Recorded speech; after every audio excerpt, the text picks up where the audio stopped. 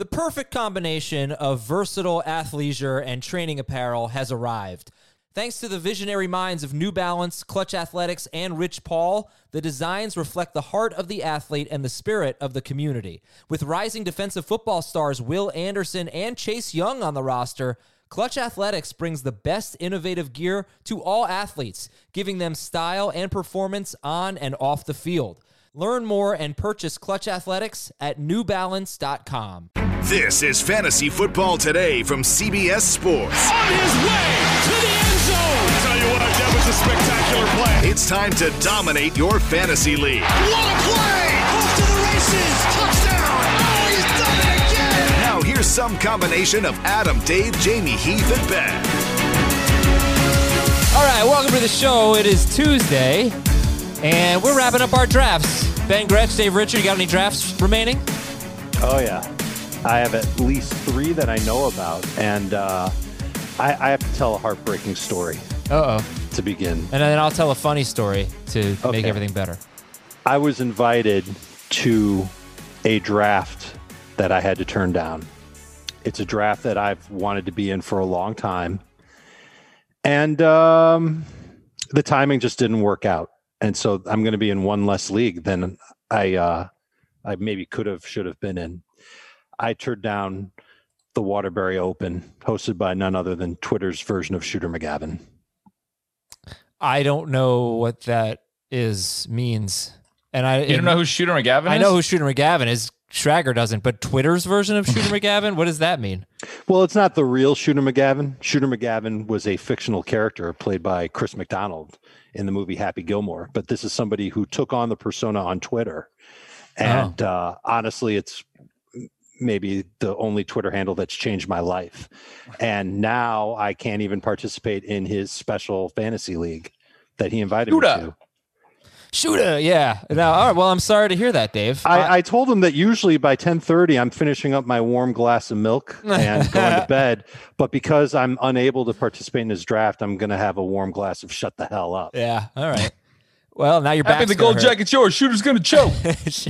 I love that's such a weird one-off line in that movie. Yeah. So it's me, like, Dave, and Ben. Adam Ben Sandler wanted to give his buddy a line in the movie, and that was the line that they put in. Yeah. So weird. So funny story. I think this is a funny story. We have an office league, and I guess Jamie picked up Darrell Williams a few days ago, but that was before the commissioner of the league had set up waivers. So someone else in the league sent an email and said, hey, shouldn't Jamie have to give back Darrell Williams and have him go back on waivers because Jamie picked him up before waivers were set up? And I just knew that if I didn't reply, I really don't think anybody would have replied. The email would have just sat there. So I wrote back. I was like, yeah, I think that's a good point if that's what happened. Something like that. So Jamie, we just got off the phone. Jamie's like, why'd you respond to that email? I'm like, well, because nobody was going to say anything. I didn't want to just sit there. And Jamie's like explaining to me like probably what happened and what the mistake was. And I was like, yeah, I didn't want it to go unnoticed. And Jamie goes, but you're not even in the league. I was like, I'm not. I think Jamie made me a co-manager so I could see the league for content or something like that. And here I am responding to your here I am playing Fantasy Cop in a league that I'm not even in. So I felt really bad. Well, I mean, it's that. not surprising after you called your local government officials after a golf course was open. I love the way Dave said he has 3 more that he knows of. I don't know. I know I have 2 more, but that's all I know of. Well, I got Twitch tonight, sharing a team on Twitch. So the Twitch draft is tonight, and Twitch 7 p.m. Eastern time, Tuesday, Thursday, and then 11:30 a.m. on Sundays, answering all of your questions. All right, let's get to it. First topic I want to address came from a couple of emails, and it's about handcuff strategy. And I know we've talked about this, but let's do it again because I'm getting enough questions about it. So Nick from Chicago says, should I trade Boston Scott to the Miles Sanders manager for Chase Edmonds because I have Kenyon Drake? So do you just swap handcuffs there? And then Steve from a Michigan town known for chicken and Christmas. Dave? Detroit. Oh, okay. That's a big town. I have James Conner. I'm pretty sure they have chicken and celebrate Christmas in Detroit. They do. It's a good point. I have James Conner and I have A.J. Dillon. Should I drop Dillon for Benny Snell? So we're getting these types of handcuffs questions. So let's start with that first idea of I have Chase Edmonds and I drafted Boston Scott. Should I make a trade to the Miles Sanders manager, give up Edmonds? Oh, no, I got it backwards.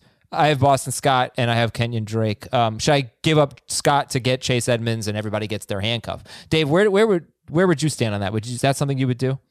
It's something I would do. It's not something that I would actively seek out. There's probably a reason why you drafted Boston Scott in your draft, and you probably wanted to have him. And he probably carries a little more standalone value at this point than Chase Edmonds does. I might wait a week before following through on that trade. Because what if Sanders re-injures his hamstring again week 1? What if he is limited in week 1 and Boston Scott ends up playing great? I would wait a week. I would tell the other fantasy manager, you know what? It's not a bad idea in principle. Let's give it a week and see what happens. And of course, you're running the risk that Kenyon Drake, gets hurt and misses time, and then you don't get Chase Edmonds at all.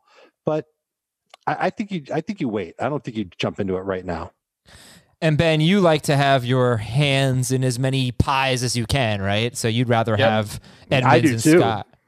Yeah, and for me, it's kind of similar to what Dave said. It's a player value, and Scott for me is a full tier ahead of Edmonds. I understand, they're similar in a lot of ways, but I'm really high on Scott, and so I wouldn't make that particular trade. But it's funny, we did the FFT draft at the end of last week or no, I guess it was Monday morning, early Monday morning, and Dave called me out because I ended up grabbing Pollard and I had taken Ezekiel Elliott 4th overall. And that was because Pollard was my top running back for over a round. And so, I ended up handcuffing, but it's mostly just because Pollard was the clear pick for me at that point. And I don't even necessarily love it, but he was a clear best option for me. So to me, it's just like, where do you rank the backups? I'm not necessarily going to completely avoid it, but I would much prefer Scott. And so I'm going to keep Scott. Right. So if we go to our second email from Steve from, I don't think it's Detroit. I think it's Santa Wing. It's known for chicken and Christmas. It's probably Detroit. It's one or the other. Yeah, I've never been to Santa Wing. And he says, "Dear Sam, Cliff, Norman, Coach, do either of the Bens know that?" Oh, Dave ruined it. Sorry. Cheers. Yeah, I knew that. Okay. The other Ben Traeger did not know that. Ben, you didn't know that? No. Classic show. Do you even know who Ted Danson is? Ted Danson, the guy dances in a GIF, no, Ted Danson. What do you think he would know Ted Danson from? 3 Men and a Little Lady? Well, I mean, that is a classic. He's been in a lot of stuff. You definitely know Ted Danson. He might be the best comedic actor in television history. Yeah, and there's that song about him, Hold Me Closer, Ted Danson. No, that's Tony Danza. That's Tony Danza, Ben. Tony Danza, that's what it is. Come on, man. All right, but this question is a little bit different. I'm starting to think that Traeger was literally born 8 months ago. Oh, I know him from CSI. He wasn't on CSI. Yeah, he starred in it. Ted Danson was on CSI? Yeah, maybe in my time, the past 10 years Adam, of CSI. I don't know. True? I have no idea. I'm Googling. He's definitely on The Good Place, which is one of the best comedies made in the last 5 years. Ted Danson, CSI. All right, so anyway, AJ I guess Dillon. he was on CSI. I'm way off. I thought Ted Danson was only legally allowed to be on NBC sitcoms. Okay. So AJ Dillon, this guy. So Steve wants to know if he should drop AJ Dillon for Benny Snell since he has James Conner. And we just got a report. I mean, we got a report that made this probably an easier call, but the Athletic saying that don't expect AJ Dillon, quote, don't expect AJ Dillon to unseat Jamal Williams anytime soon. Yes, people have been mesmerized by Dillon's stature, especially his tree trunk quads, but Williams can catch the football. Dillon hasn't shown yet that he can in a game. Running backs coach Ben Sermon said that's the biggest difference between the two. So I do think you could do this. Would you drop AJ Dillon for your handcuff? It doesn't have to be Benny Snell or whatever, but in general. Yes. Yeah. Yes. I think I'm close on this one too. There's two things that I have to take a handcuff or to pick one up. One, they have to be cheap. And in the case of Tony Pollard, I just made that example. He was a lot later of a pick than I expected him to be. And then the second is they have to be the clear backup. There can be no ambiguity because if your high picked running back gets hurt early in the year, you're already in a bad spot. If they get hurt late in the year, if there's any ambiguity, he might not be the handcuff anymore. The guy you thought he was in August might not be anymore.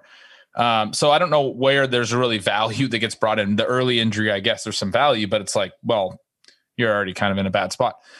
Benny Snell seems to clearly be the number 2. They really, really like him, and similar to Pollard. It doesn't seem like there are a ton of those situations this year, though.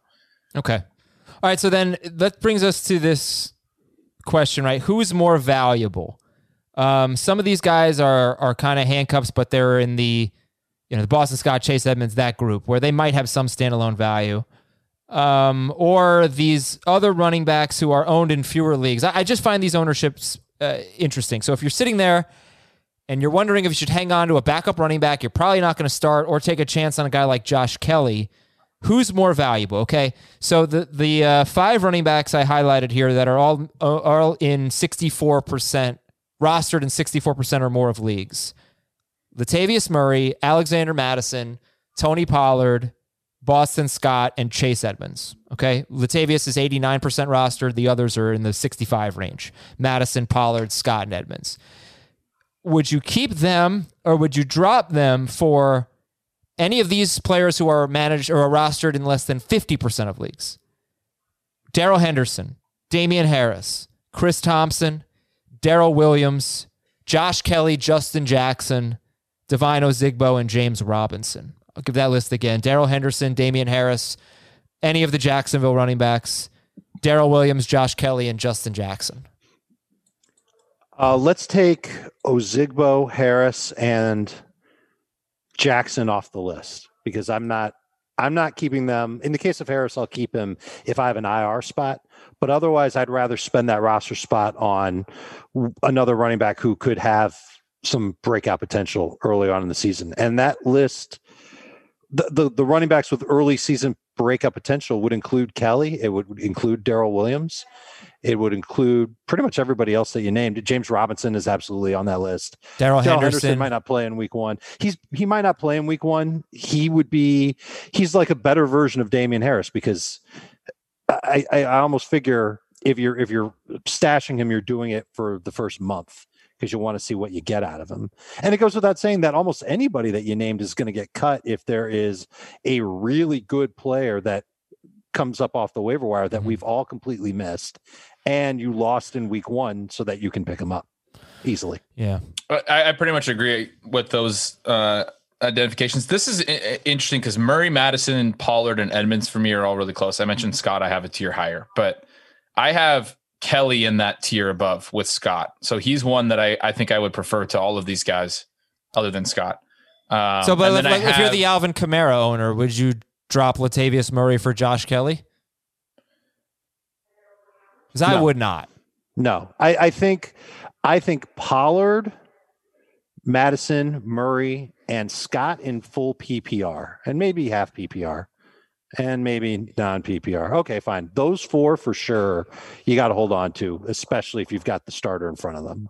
I think I would take Kelly over Murray in that scenario. And I know it's a little bit risky and goes against what you guys both just said, but yeah, I think I would. And then I was also going to know that Darrell Williams and Robinson for me are both in that group, the tier with Madison and Pollard and those guys. So if you prefer one of them, I don't have a huge issue with it.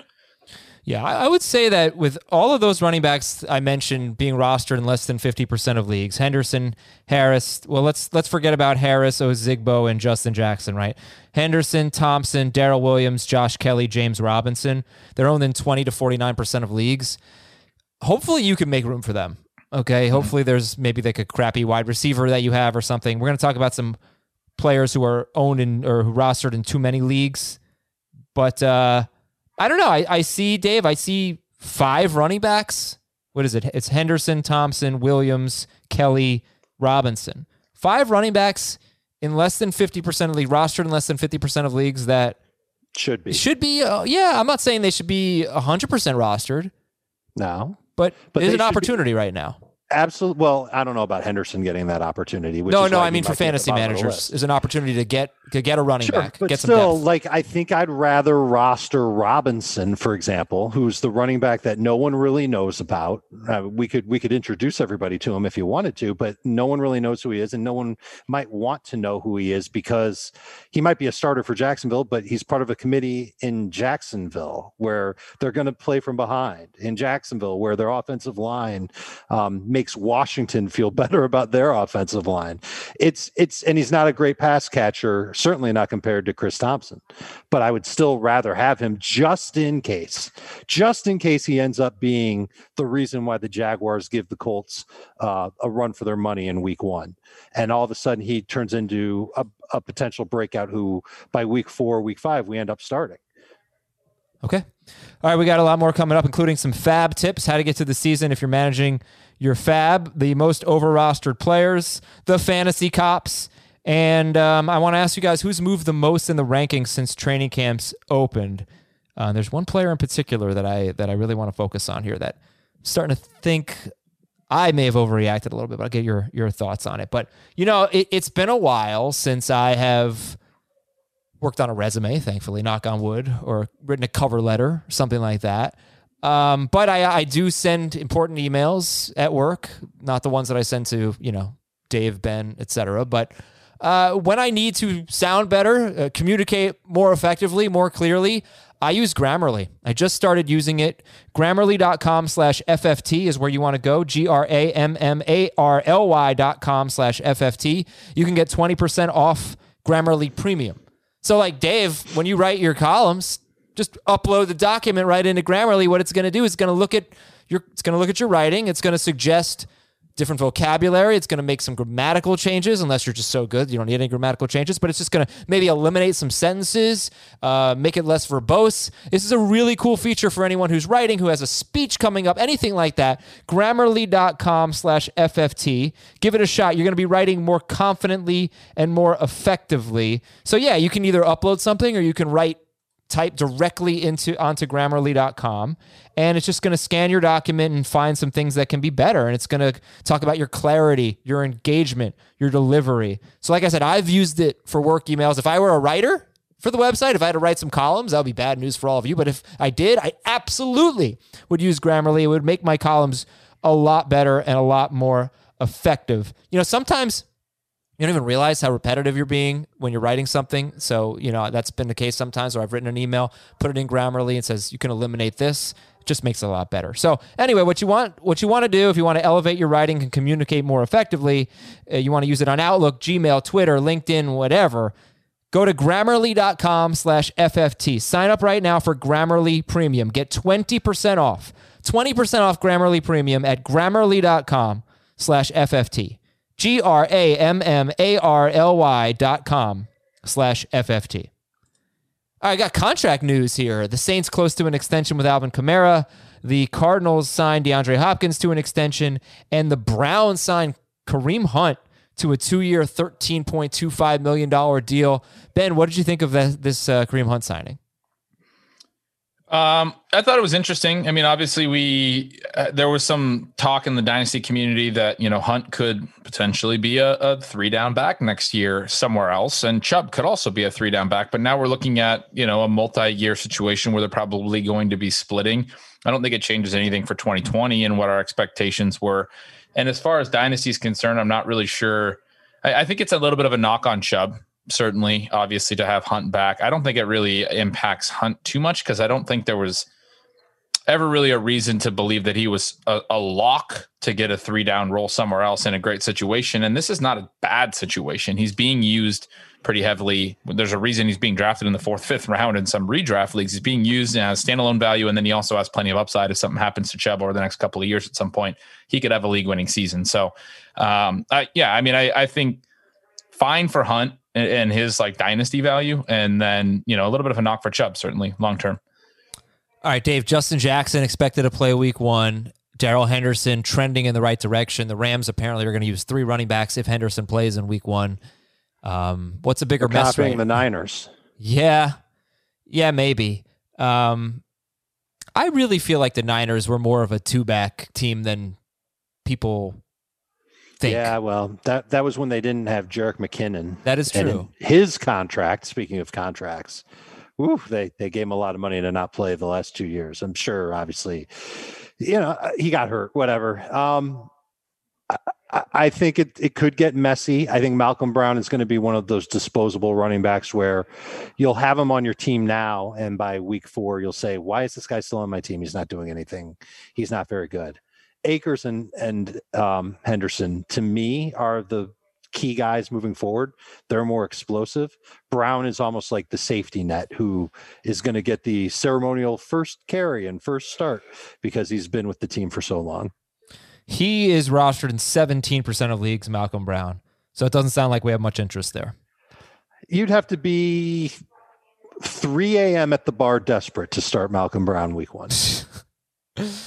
Man, there have been plenty of nights where I have gone to the bar at 3 a.m. just desperate as hell, said, hey, open up the kitchen, give me a damn pizza or some chicken wings or something. That's what you meant, right? Yeah. Okay. What do you think on that? I don't know. Patriots expected to ease Sony Michel into the mix. So are we not starting him in week 1? You shouldn't.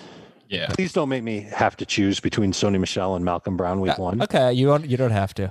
Michelle, I expect to see a lot of White and Rex Burkhead in week 1. Mm-hmm. We know Harris is going to be out as well. And Brandon Cooks was limited with a calf injury. Is he in jeopardy of missing Thursday's game? I haven't looked into it yet, and we'll see if he practices or how much he practices on Tuesday and Wednesday. Ultimately, the injury report comes out, but Aaron Wilson, who covers the Texans, said that he's been fast throughout camp. He's been separating from defenders, and that leads me to believe that he'll be okay for the game. And I like him. If he's active, I like him. I like Fuller more, but I think both of them can end up getting minimum 8 targets against the Chiefs. Imagine if Will Fuller was limited with the calf injury leading to week 1. Would Dave be saying that he liked him? If he's limited and he's playing, I would say I liked him. Yeah. Fuller's going to get, I think Fuller's going to get 12 targets and go for about 150 yards in the opener. I think 100 yards is at least the minimum, and he's going to be chalky in DFS. Yeah. Which is why I think going to Cooks might be the better idea, because everyone in the world is going to be on Fuller. But Kansas City secondary right now has some issues. Charvarius Ward is their only reliable starter.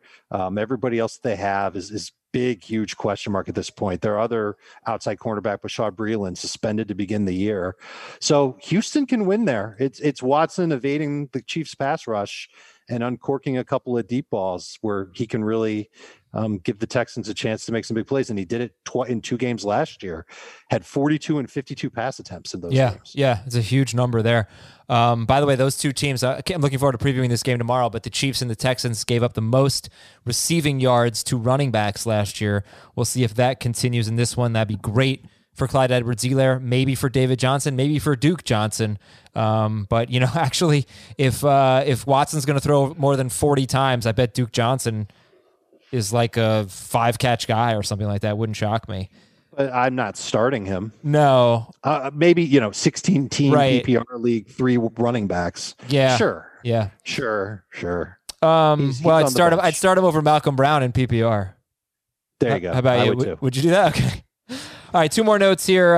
Colts tight end Trey Burton's on IR with a neck injury. Jack Doyle gets the Jaguars in week 1 and 50% rostered for Jack Doyle. Dave, did he crack your top 15 in week 1? At tight end, I will double check, but I believe he did. Okay. All right. I'm checking right now. Well, while you do that, I'll let everybody know. I just hit TE on the pull down. Okay. He is exactly 15. Hey, how about that? Ahead of Gronk, Gesicki, Chris Herndon, Austin Hooper. He's ahead of CJ Uzama. Oh, okay. That's Jack Doyle. And finally, the Giants waived DeAndre Baker, who was their one of their 3 first-round picks a couple of years ago. 2019, I guess that was. And the only cornerback selected in round 1 that year, actually, and now waived. So, the most over-rostered players on too many rosters, get rid of them. I came prepared with a list just in case you guys don't have any names off the top of your head. I can throw these at you. Or you Please can. do. Okay. Is that what we want to do? Yeah, because I don't have a list. That's my fault. I should have sent that out earlier to give you time. But 99% rostered Leonard Fournette. I just told someone to cut him the other day in the shallow league. No way. Somebody asked me, they needed to cut somebody to roster somebody, and I can't remember what. I answer a lot of these DMs, but they needed to add somebody that they needed to add. Maybe it was a kicker or something, and it was a shallow league. They didn't have a lot of options, and I said, looking at the roster, in my opinion, Fournette, I don't get it. Like, I mean, I don't think Fournette is a bad person to have on your roster right now. I certainly think there's a lot of upside here, but there's also a chance that Leonard Fournette is just bad. And there's a lot of people that are acting like he's still just a top 5 pick, and the last 3 years didn't happen. But he wasn't. He was a compiler, running back, volume stats. People are like, look how many total yards he had last year. He wasn't good. He got a ton of touches. I just don't buy it. I don't get it. How do you get points in fantasy football, Ben? Lots of touches. Okay. Well, I don't know if he's going to get a lot of touches in Tampa Bay, but I think the potential is there. And half the reason why I was in love with Ronald Jones from, the start of training camp until a week ago was because I thought he was going to get a lot of touches. And now that could fall on Fournette. It's not a guarantee, but I think he's absolutely worth rostering. Yeah, but 99%, because I'm not sure. Yeah, 99%. Okay. Absolutely. He belongs on a roster in every fantasy league. Okay. Are you sure he's better than Ronald Jones? Like, I know it's blasphemy to suggest that Ronald Jones is good, but he was pretty decent last year. If I am basing it off of last year, I would say yes, Fournette is a better fit for what Bruce Arians wants and is therefore the better running back for Tampa Bay. But I don't have an intimate idea of exactly how good Ronald Jones was in training camp. Okay, I know what he did to get ready for training camp, but if he was amazing in training camp, Ben, they wouldn't have given Leonard Fournette what they gave him. Sure. Yeah, they just wouldn't. They would have stuck with McCoy and Ogunbowale and everybody else that they have. I did just pull up PFF's player grades literally after asking that question, and Ronald Jones was graded better, was better in the running game, was slightly worse in the passing game than Fournette. Better pass blocker. Everyone says Jones is a terrible pass blocker. Fournette was even worse somehow by 2 spots, but they were both like after. They're both bad. They were both terrible. But Jones overall had the better grade. It was weird last year. I think I saw this on PFF where Fournette was top 10 in elusiveness after being in the 30s the previous 2 years. So there must have been a couple of plays where he just he broke a tackle or something, or he made a guy miss and he was just off to the races. Yeah. He makes some big plays. It could have been that game against Denver. He had a big run like that against the Broncos. Yeah. And that could have pumped up his elusiveness, but physical. He's absolutely more prepared to handle a goal line role than Rojo. Well, I don't know if you did, Dave, your pros with Joe's draft, but I just had mine. It's 14-team league PPR. Mm-hmm. You want to guess where Leonard Fournette went? Round 6. Give me a number overall. If it's round 6 in a 14-team league, that means he's probably 81st. Ben, where do you think Fournette went? I don't even think I want to know. 45th. You don't want to know. 47th he went. 47th overall. God, that's so bad. I'm sorry. Guys, he could be Trent Richardson 2.0, and no one is acting like that's a possibility. Mm-hmm. Yeah, I was nervous because the guy I'm sharing a team with, Matthew, had him in our queue in round 3, but we didn't take him, luckily. We took Patrick Mahomes instead. But no, we didn't pick again for a while, and Fournette was off the board in round 4. Okay, so anyway, what was I? All right, let's go back to our list here. Most over-rostered players. So I had Fournette at 99%. That was really the only running back that I thought was extremely over-rostered. Maybe. I think maybe he should be 85%. I don't know, something like that. But anyway, Emmanuel Sanders, 83%. Should be lower. He will be completely unsexy, but still find a way to get you 4 for 65 every single week. Pretty interesting in week 1, though. Week 1, I think, is going to be interesting because the Bucs, I can see a lot of points in this game. Mm-hmm. Saints, Bucs. The Bucs, their secondary got a lot better last year, but it was actually they were doing pretty well against number 1 receivers, not necessarily the number 2 guys. If he gets 4 catches every single week, never fluctuates, which would be good to be that consistent, he would have 64 catches. There has been I'm pretty sure it's targets, right? The 75 stat. No one since Alvin Kamara was drafted 3 years ago. No one other than Alvin Kamara or Michael Thomas on the Saints has gotten more than 75 targets. So if he gets 64 catches, he's probably getting over 75 targets unless he catches every single target he gets. And so that would mean that he's going to be the best third receiving weapon in New Orleans in the last 4 seasons. And that's not even considering the fact that Jared Cook already established himself last year as a pretty solid third weapon. I don't see how Sanders can even get 4 catches a week. Let me give you a fun take here, right? Emmanuel Sanders. See if you agree with this. So a lot of people really like Emmanuel Sanders, probably more than anyone on this show does. If you have Emmanuel Sanders and he has a good week 1, I would say he is the best trade candidate. And I could see him having a good but who's going to give you anything I think a lot of people would, Dave. I think people are buying in. Chris Harris came on Friday, and was it Chris Harris, Stracker? Was he the one saying that he likes? Chris Harris was about it. Yep. Yeah, a lot of people like Emmanuel Sanders. He said, hey, once upon a time, Brandon Cooks and Michael Thomas were both good. So I think there is some Emmanuel Sanders love out there. I think that was evident in his ADP. The fact that he's rostered in 83% of leagues. You trade him. He has a good week in week 1. That's a sell high. Yeah, but what are you going to get? I don't know. Anything. DeAndre Swift. Okay, all right. Get something. We'll talk about it after week 1 when he has Emmanuel 60 yards Sanders and a bench touchdown. running back for DeAndre Swift who disappoints, or Devin Singletary. There's someone that'll have a bad game. Yeah, that's a great move. Flustered and they'll go. That's fine. You can all, and I'm not trying to stand on a podium and say, make sure Emmanuel Sanders is on your roster. He's one of those other players who's cuttable for sure for the running backs that we talked about 10, 15 minutes ago. Right. Like if I'm going into the season, I know I'm not starting Emmanuel Sanders. If he's my 5th, 6th, or later wide receiver on my bench, when am I ever going to start him, even if he does get 4 catches per game? He's like a bye-week replacement. Right. So you could certainly cut him for one of the running backs that might be out there on the waiver wire. John Brown, 78% rostered. Sammy Watkins, 74% rostered. John Brown, 78%. Sammy Watkins, 74%. You know what they have in common with Emmanuel Sanders? They're wide receivers. They've all been to the chicken and Christmas capital of Michigan. That's what they've. Wide receivers. They are familiar names. Uh-huh. And if there's one thing that stands the test of time in fantasy football, it's that people gravitate toward names that they've seen before. It's why Adrian Peterson is probably on a bunch of rosters at this point. I mean, you'll tell me what his rostership percentage is. I'm gonna guess it's about 50. Yeah, okay, but like people. No, remember, I'm gonna guess it's much lower. I'm gonna guess it's like 15. Really, for Adrian Peterson? I'd be surprised. What by do you that, think? but Go ahead, guess. I'm just saying. John Brown had 1,000 yards last year. Samuel Watkins had 1,000 yards once before in his career. Emmanuel Sanders was pretty good once upon a time. People will gravitate toward those names late in their draft. Are they over rostered? Yeah. Okay. Go get James Robinson. Drop those. I kind of think Watkins might prove to be under rostered. It's been weird all year that he hasn't been higher, and I like Mecole Hardman, but. Okay. Probably in that offense, he should be rostered. Peterson, 38%. But I could see Hardman taking work away from him. Sure. Golden Tate, 62%. Hunter Renfrow, 56%. Fine.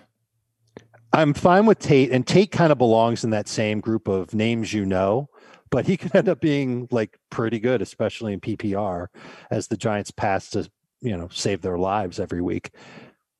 My issue with Tate is like, do you have the guts to start him against Pittsburgh, Chicago, or San Francisco? That's his first 3. He's a bye week. For now, he's a bye week receiver, but he's one where the target volume should be better than any other receiver that we've talked about since this segment began. Okay. Robbie Anderson is 43% rostered. D.D. Westbrook is 25% rostered. I mean, I know that's not a high percentage, but why? Watch him catch a touchdown this week, and then everybody rushes to add D.D. Westbrook. He's the same percentage as Shenault, same roster percentage as Shenault. That's a problem. Yeah. Robbie Anderson at 43%. There was one beat that said that they were going to cut him because he was so banged up in camp. Westbrook. I mean, it was like an outside shot, and it made a little news because it was like, oh, there's a 53-man projection, and it didn't happen, obviously, but I don't see how at this point you can be optimistic about a guy in the last year of his contract who's never really been productive. He's 27 years old, and they have this rookie that they liked enough to take in the upper half of the second round who is exciting. Like, that's just not good for D.D. Westbrook. Okay, what about Robbie Anderson at 43%? I wouldn't mind having him on my bench for week 1 just to see how this Panthers offense operates and to see whether or not he's the 3rd most targeted player or the 4th most targeted player. And if you're looking for wide receivers that you could replace these guys with, Paris Campbell, 17%, Cordell Patterson, Not bad. 16% rostered. But he's a running back, Adam. Yeah, but he is also eligible at wide receiver. Uh-huh. Wouldn't that be interesting? Yeah. If Cordell Patterson ended up being a thing for the Bears and you could start him at receiver, even though he's more running back. That happened in the middle of the year a couple years ago. And then there was talk about switching his position mid-season. That was, Yeah, no, there were a lot of fantasy cops on that one. And CBS has him eligible at both. James Washington, 11% rostered. I mean, there's just like no thought that the guy who led the Steelers in receiving last year could actually be the number 2 receiver on the team. Yeah, it seems like a problem. I mean, that's kind of a mistake in my opinion. The issue is obviously Claypool, their 2nd round pick, is more, similar to the point I just made about Westbrook. He overlaps with Washington's skill set more than Deontay Johnson's, and he's probably going to take some snaps from Washington, but that's too much certainty. He should be on more than this. Okay, and as far as tight ends go, Rob Gronkowski. Also, I want to say Van Jefferson is 8% playing a deep league. There's been some Van Jefferson buzz. We've seen them use 3 receivers before. So, yep, I like that. I couldn't really find tight ends who were over rostered. Maybe Gronkowski at 93%, Jared Cook at 90. But Jared Cook, I think, is a week 1 starter, isn't he, Dave? I agree. I think he is. Yeah. So. Yep. 40 and a touchdown. Yeah, I'm not going to spend much time on tight ends. Well, I think when we preview the games, you just want some streamers. I think Cook scored in both games against the Bucks last year, if I recall. He might have. I'm pretty sure. I'm more looking at the linebackers and safeties and wondering, well, are they really going to dedicate one of their great linebackers to covering Jared Cook? I don't think they will. It'll probably be a safety. That's a matchup that I think Drew Brees will believe in. Okay. Those would be your over-rostered players. Some things I want to promote real quick. We have a mailbag we record on Friday, but it airs on Saturday, so you have an opportunity throughout the week to get your questions in, but they're going to be starter sit questions. You're going to want more trade questions, not like waiver wire necessarily, because the episode airs Saturday. But if you want your question read, we do read emails, fantasyfootball@cbsi.com, but we also read Apple Podcast review questions. And we'd appreciate a 5-star review. Continue to help us grow. All the help that you've all given us has been so appreciated. So keep it going. Give us a 5-star review, and you'll get your question answered in our special Saturday episode, The Mailbag. We have Fantasy Football Today in 5, our brand new podcast. Every morning, it publishes at 3 a.m. So when you first wake up, if you want 5 minutes of fantasy news and analysis, Fantasy Football Today in 5. Sometimes it's like 5 minutes and 10 seconds, so budget a little bit extra time. But it's cool. It's doing really well right now. Got a pretty nice little audience. Let's keep it going. Spotify, Apple Podcasts, Stitcher, smart speakers, wherever you listen to podcasts. It's called Fantasy Football Today in 5. All right, Fab Tips. I want to go over a few of the $20+ Fab bids from last year's 14-team podcast league. Okay, go for it. Terry McLaurin, $21. And do you know what week? These are in order. I think week 1, but like after week 1, but all I know is starting early in the season and moving on. Okay. McLaurin, he was 21. He was the biggest guy after week 1. Demarcus Robinson, $26. That might have been me. Got a few decent games there. Yeah, I thought he'd be more involved and better in that offense. This was the one that you got to learn your lesson from. Wayne Gallman, $84 out of 100, by the way, $100 budget. $84 for Wayne Gallman, who probably won you 1 week. Then he got hurt, unfortunately. But wow, $84. I mean, at Wayne that Gallman. time, it sounded like Barkley would miss a month plus, and so I understand the aggressiveness there. But as it played out, Barkley only missed a couple of weeks because he's superhuman. And Gallman got hurt himself. Yeah. Was it worth it? Do you think it's worth it to spend 84 to help clinch a win 1 week? No, not one, but how many weeks? I believe there was someone on this podcast who believed that that it was worth it. The way that I think I make a lot of transactions in that league, right? A lot of $0 bids, but a lot of $1 bids too. A lot of $5 bids, those types of things. I cannot imagine going through that season with $16 other than the Wayne Gallman cash in, But let's take Latavius Murray. He gave you 2 weeks with over 30 PPR points. How much was that worth? 168, according to the Wayne Gallman chart. I would say 50. And it was 2 weeks in the middle of the season. Like he might have helped you kind of keep your playoff hopes alive for a couple of weeks. It's got to be worth at least a third. My first thought was it's dependent on your team's level at that point when he emerged. If you were on the playoff bubble, he was probably worth every dollar you had left at that point. Daniel Jones was $21. Cortland Sutton was $26. That was like mid-season or just shy of mid-season. Gerald Everett, $26. That was bad. This was an interesting one. Kenny Stills. This is when Fuller got hurt. Kenny Stills, it seemed like he had a great opportunity. $49. Bad.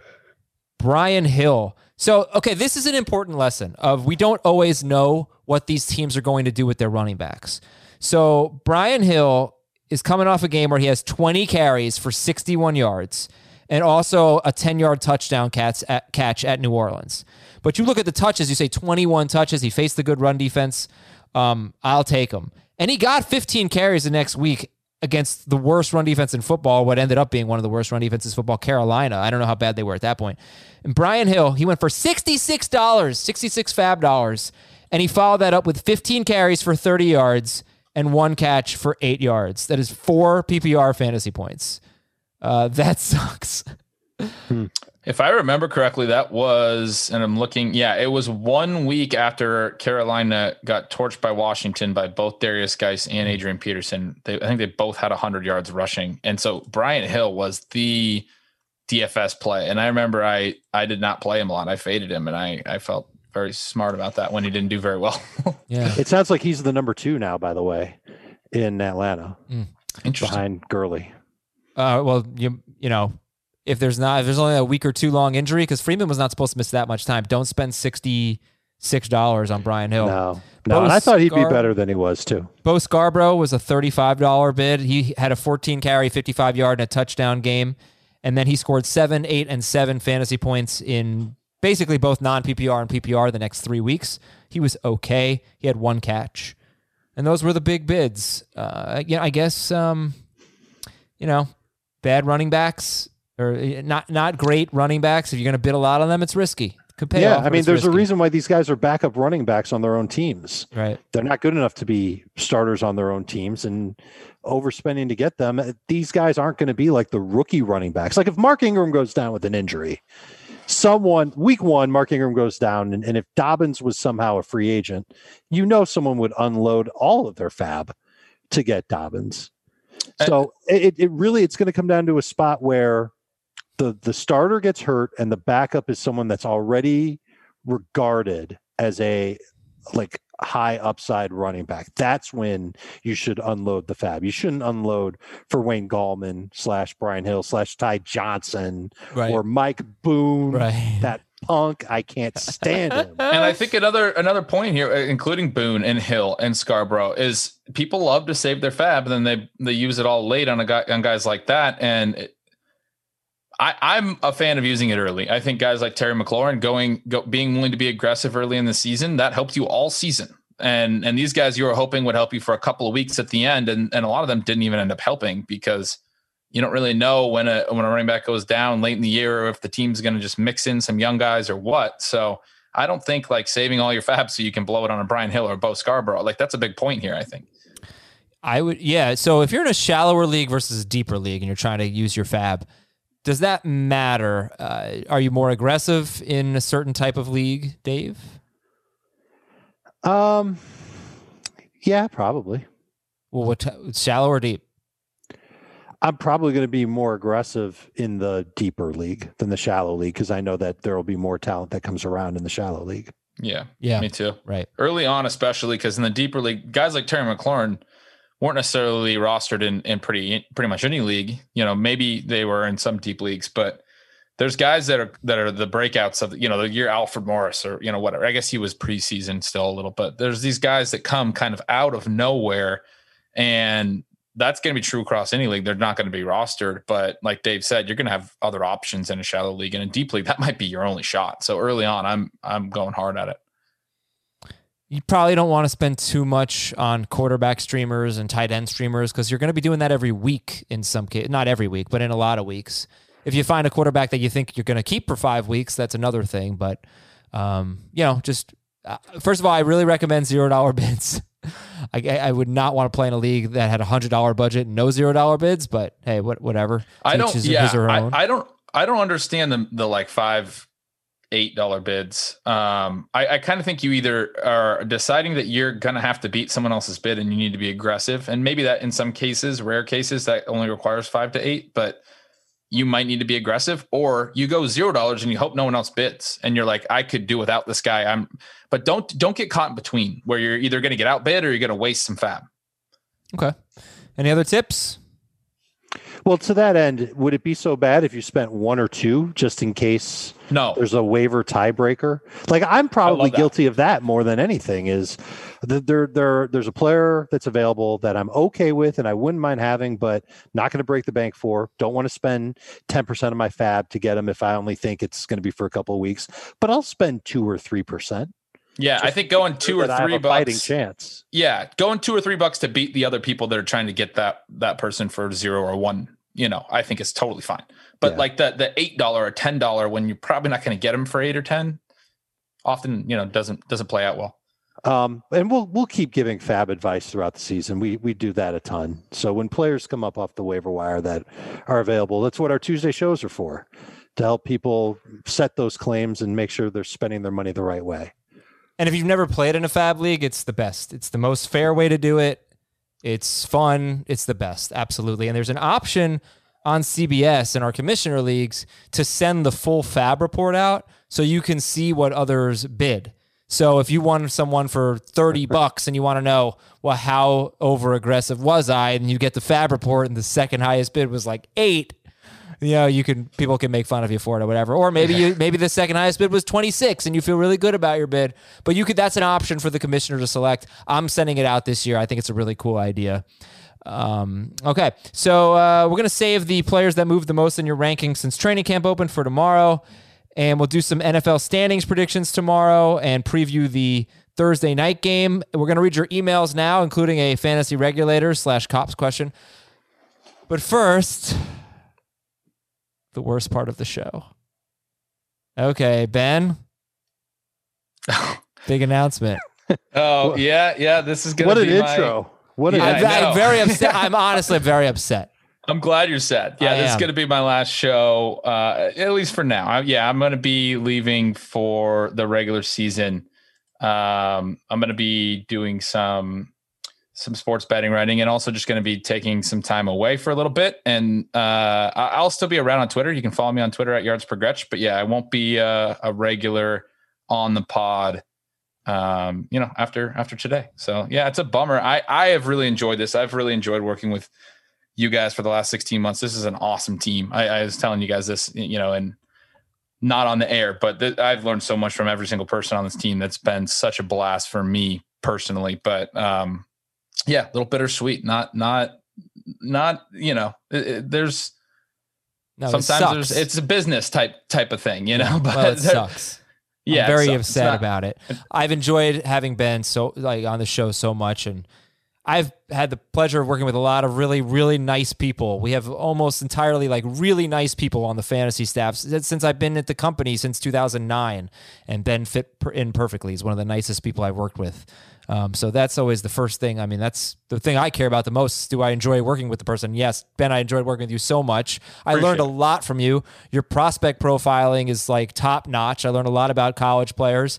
I'm going to, you taught me to draft Le'Veon Bell and David Johnson and Melvin Gordon in every single one of my drafts. So I'm going to do that. No, I'm not 100% in on the running back dead zone, but I'm probably about 85% in. So you've influenced me quite a bit there. Nice. I'm going to miss you, man. And hopefully we'll have you on from time to time.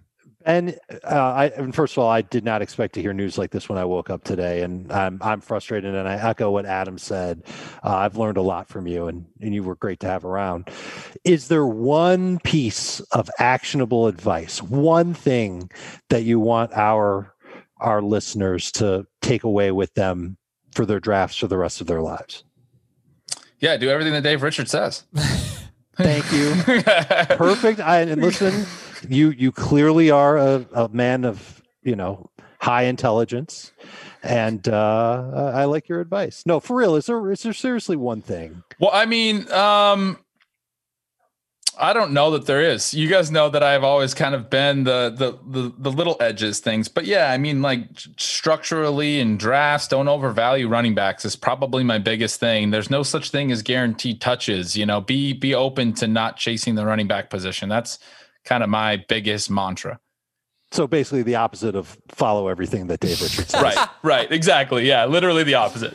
Right. Perfect. Like I knew all along, you're a dummy. You have no idea what you're talking about. And no, I'm just kidding. I'm teasing. All right. Philosophical difference between the two of us, but still, I'm sad that you're going and you'll be missed. And now it's time for me to let you know that I tried Seattle hot dogs again.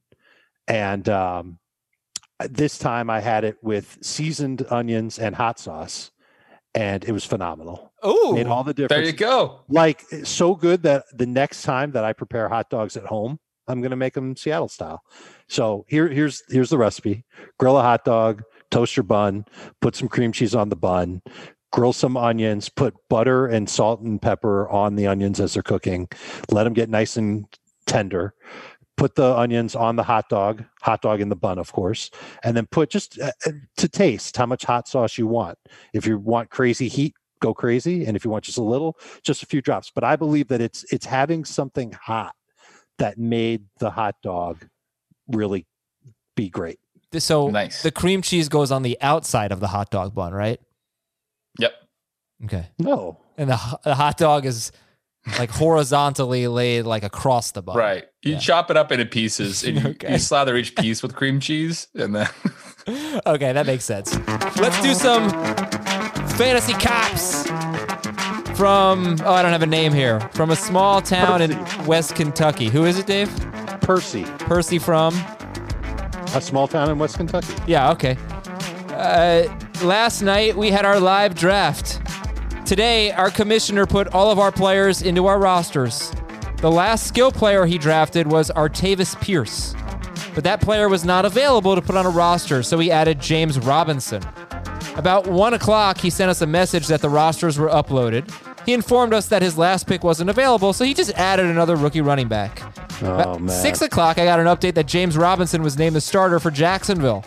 Should the commissioner have to drop James Robinson so everyone has a chance to spend fab on him, or is it fair game?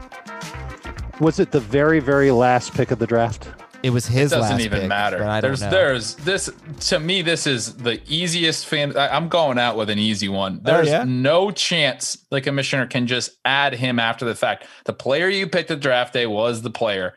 Everyone else gets a chance at him. News can be updated. You could have saw more information after the draft. You had to draft on draft day James Robinson. You didn't, and you can't just add him to your roster because that spot was. I understand the commissioner's thinking. I can't get the guy that I actually drafted onto my team, but you can't just add somebody that's going to be somebody that's clearly going to get bet on. No, I agree. I was just wondering, could it be a situation where he had the last pick anyway, and he took a player and just, sorry, wrong. Well, no, never mind. No, it was Artavis Pierce who I don't know if he didn't make the Bears roster or something, but he's not. Right, he got cut. He couldn't put him on his team, so he just said, okay, I'll take James Robinson. But time had passed. But what do you do? Like, what do you do then? Like, who do you even put on your team if you cannot physically put Artavis Pierce on your team? Well, why are you drafting somebody if you can't put them on your team? He didn't know because he's looking for a Bears running back with Montgomery hurt, so he didn't know that Pierce would not. So was Pierce on his team or not? He drafted him, and then he went to upload the rosters. They did a live draft. Then he went to upload the rosters and put all the players on, and he could not put Artavis Pierce on. But that doesn't mean you get to choose James Robinson. What I would do is find somebody who certainly is just a placeholder. Yeah. Yeah. Put him back in the league. Everyone gets the bid on him. The fantasy cops say so. All right, let's do some emails. Finish the show. Fantasyfootball@cbsi.com. This is from James. Dear Blanche, Rose, Dorothy, and Ma. Schrager, you know that? No. Thank you for being. It's the. Excuse me, Ben Gretch. What was that? I was going to ask you if it's Golden Girls. Of course, I have it's no the idea. Golden Girls. What's the age difference between Ben Gretch and Ben Schrager? I just guessed. Sometimes I feel like it's like 2 months, but I think I'm it's like 33. 10 years. Schrager, how old are you? 23. Yeah, 10 It's years. a decade. Yeah, I guess that would make the difference between knowing who the Golden Girls are and. It was 12 years before I was born. But the Golden Girls, I mean, like, it's not like the Golden Girls were wildly popular when I was born. Well, maybe they were, but not when I was, like, growing up. Okay, anyway. Grade the trade. Give up Dak Prescott and Cooper Kupp. Oh, actually, he said, I was offered this trade, and in a fit of disgust, I told the man who proposed the trade to pack a bag full of sand, get into his car, and drive it straight to hell. Maybe I'm overreacting, but here's the trade. I give up Dak Prescott and Cooper Kupp. I get Matt Ryan, Deebo Samuel, and J.K. Dobbins. I have Mark Ingram. No. So he didn't make the trade? Not only did he not make the trade, he told Grade the the guy to trade go to hell. that didn't happen. It wasn't great. I don't think it's that awful. I don't think it's sending him straight to hell with a bag full of sand, but I mean, that's probably not a trade I'd make. You should have given him 6 bags of sand. Okay, from Nick. My friend is the commish in one of my leagues. He limited the max amount of ads for the entire season to 10 in a year with potential COVID cases. Max amount of trades is 5. The rosters are already shallow. Nick just wants us to like, he just wants the vent. 10. He didn't ask a question. 10 ad drops all year. Definitely do more than 10 ad drops. That's ridiculous. That's awful. Why do you have to have a limit on ad drops? No. But even if you Why do are going to commissioners limit it, do that? I agree with you, Dave, entirely. But even if you are going to do that, even if he likes that idea, a couple of things. One, this year they've stacked the buys more in case they have to reschedule games. That means that you're going to need to be able to be flexible on bye weeks. 2, 10 is less than 1 per week, one transaction per week. I mean, like, this is crazy. Okay, guys, rapid fire. Finish these emails from Dave. I have David Montgomery. If he doesn't play, who's my best bet in week 1? I don't know the scoring. Patterson, James Robinson, Latavius, Madison, Fournette. I'm going Robinson. It's an upside play for me, always. From no name here. Sorry about that. I drafted A.J. Dillon in the 14th round, PPR. Should I drop him for Josh Kelly or Darrell Williams? Kelly for me. Kelly for me too. Andrew in Chicago, 12-team standard scoring league. I give up DK Metcalf, Hayden Hurst, Michael Gallup, and Marlon Mack. Metcalf, Hurst, Gallup, and Mack. I get Kelsey, Crowder, and Edmonds. Ooh, I hate this trade. I think I hate it. I think I hate it too. I'd want to run it through the trade chart before I love hate getting it. Kelsey, but yeah, it's a lot to give up to get Kelsey. Yeah, Kelsey, you're getting Crowder and Edmonds, who in a standard scoring league, Crowder's not much. I don't know. Yeah. For Metcalf, Hurst, Gallup, and Mack. Nope, don't do it. It probably does work out in your favor on the trade chart. Because you're getting an extra player. Oh, no, Right. you're not getting an extra player. Never mind. Oh, I don't know, Dave. I don't like it. I don't really love it either. Giving it You a better D. have receiver depth if you're giving up both Metcalf and Gallup. But otherwise, I think, those guys for Kelsey make some sense, and Hurst for Crowder and Edmonds It's too much. It's too much for Kelsey It's a and lot, Crowder. though. Yeah. From Dom in Prescott, Arizona. Grade the trade, 10-team PPR. Give up Kyler Murray, Clyde Edwards-Helaire, and James Conner. Ooh. Murray, Edwards-Helaire, and Conner. Get McCaffrey and Cam Newton. Anything for McCaffrey. That's a lot. That's a lot. It's tough. It's I'm going to say C-. I don't think I'd do it. it's too much for McCaffrey. Is anybody going to give a grade today? Or just... In a 10-team league, I'll give it a B. I think I'm fine with it. Okay. At least you gave a grade. It's a deep enough league you can find replacements. Ben, you want to sign off? You want us to do the outro? No, I'm terrible. Because at Adam, that type of thing. yeah, so is Adam. That's why he's asking. Yeah, it's been a blast. It has been an absolute blast. Thank you guys for listening and all the feedback in the in the DMs and in the emails and stuff. I've really appreciated it. At yards per Gretch does not rhyme with catch, and we'll leave it at that. Talk to you tomorrow, everybody. See ya.